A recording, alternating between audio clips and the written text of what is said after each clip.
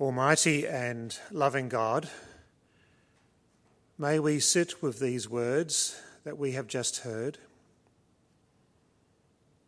May they jolt us into a quickened awareness of our part and our responsibilities in the world in which you have placed us.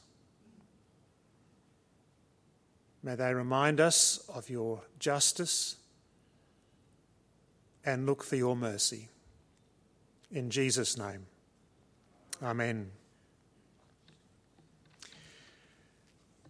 Have you had the experience of driving along the side of the road or driving along the road and see those signs coming up to say that there is some road work ahead?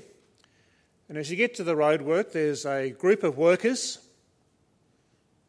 well, one person working, and a circle of others around giving advice as they watch on. And I suspect there's various other variations of that type of theme as we explore, as we reflect on our own life, and occasions when perhaps we have been at work doing something and we receive advice from someone else.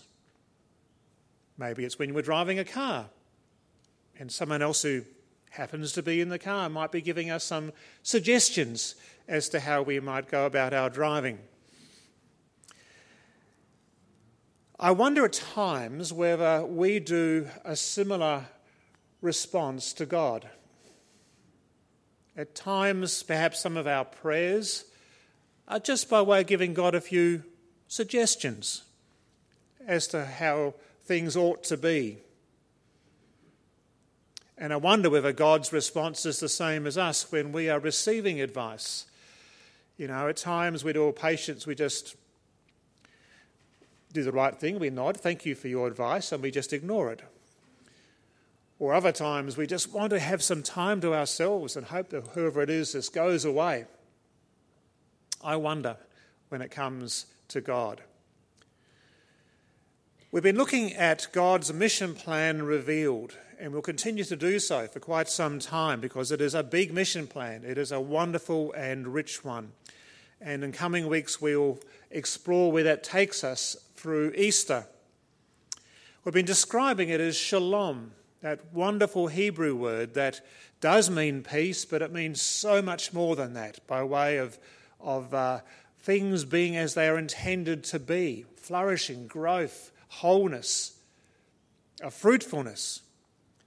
And as we've begun to see in the recent last couple of Sundays, and certainly today, we look out at the world and say, this is not the way things are. Things are not as they were intended to be. So in today's reflection, as we look at Genesis chapter 6, I pose the question, if you were God and you were looking out at the messiness, the evil in the world, what would you do about it? Now, a number of you may have heard me use the illustration, but I'll use it again to pick it up because it's a good one. A number of years ago when I was teaching a education class, a special religious education class back in New South Wales, it was a Year 8 class, and I would have this one quite regularly, so it's one that's familiar in my mind, but I do remember one particular response which I have mentioned before. The question I asked was, what's wrong with the world? Let's make a list. And it did not take long for us to fill a whiteboard with all the things that were not as God intended them to be, not the way it ought to be. And the vast majority of that list have been caused by humans, by people, men and women, and societies and cultures and a whole range of other factors that contributed to that. It does get down to some of the questions as to where do these things come from? And there is a desire to blame shift, to point to the other, as we've seen the last couple of weeks. There's a deep impulse, and to point to them over there, at others, maybe other cultures, other societies, other parts of Adelaide, other parts of the world.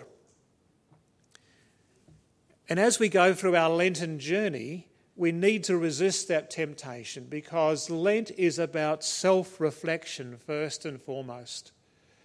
To slip in into pointing the finger at others is actually a lazy process unless we're willing to go to look into the mirror ourselves and to realise that mix, that complexity of good and evil, of things that are good and right and of God and things that are less so, is true for every one of us.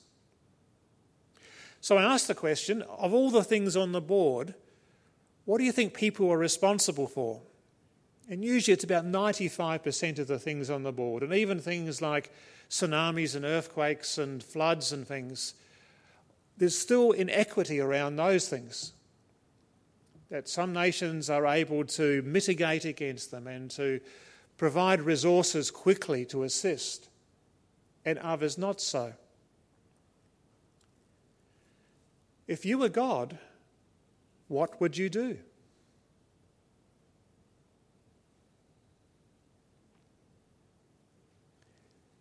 And there's no easy answer, is there? We could slip into, well, we'll make the naughty people do the right thing. So you push the question a bit further. So just who are those evil people, those naughty people? And we point the finger.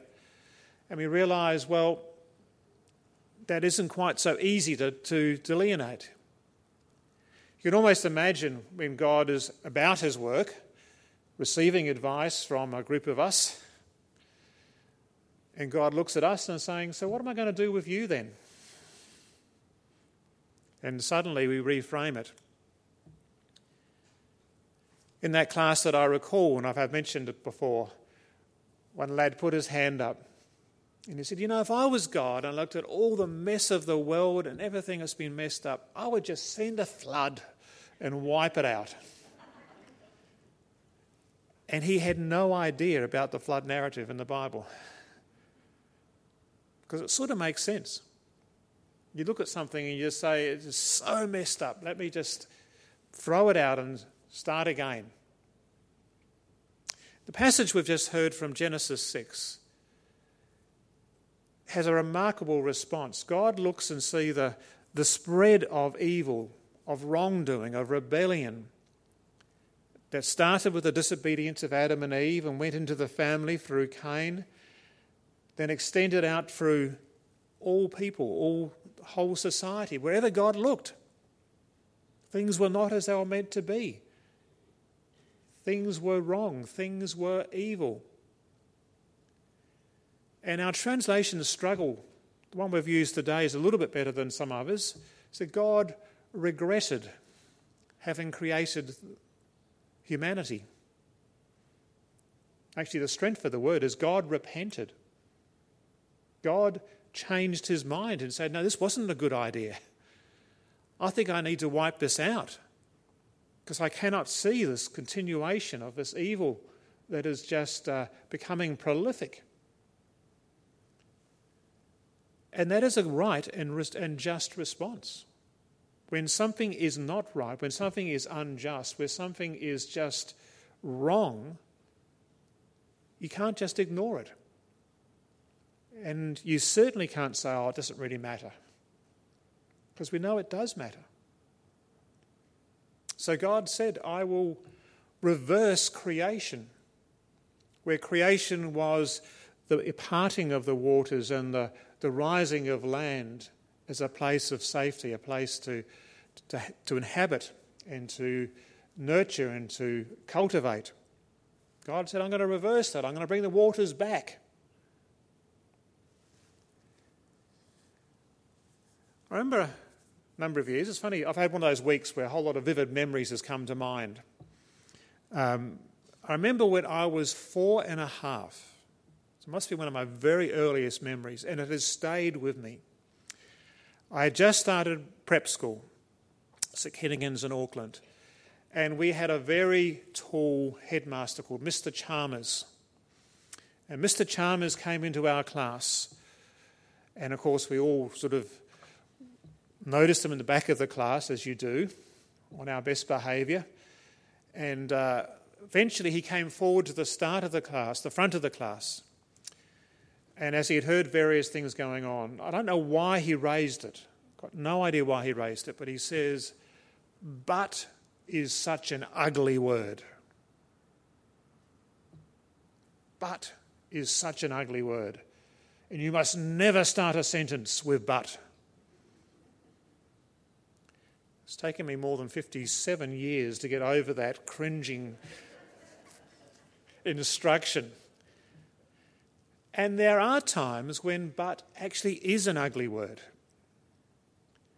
Times when I hear an apology from a public leader, perhaps from a politician, or maybe someone who's a celebrity or someone in the public media. And they may have an apology. And we hear it and we think, this is good, this is important. And then we hear the word but. And we cringe. And then we say, don't go there. No buts. Because often then you try and explain to mitigate. But what about them? But what about this? But you need to remember that. On those occasions, but actually is not a good word. It's a word to be avoided. Yet, notice how I avoided the word but. Yet, when God uses the word but, it is a good word.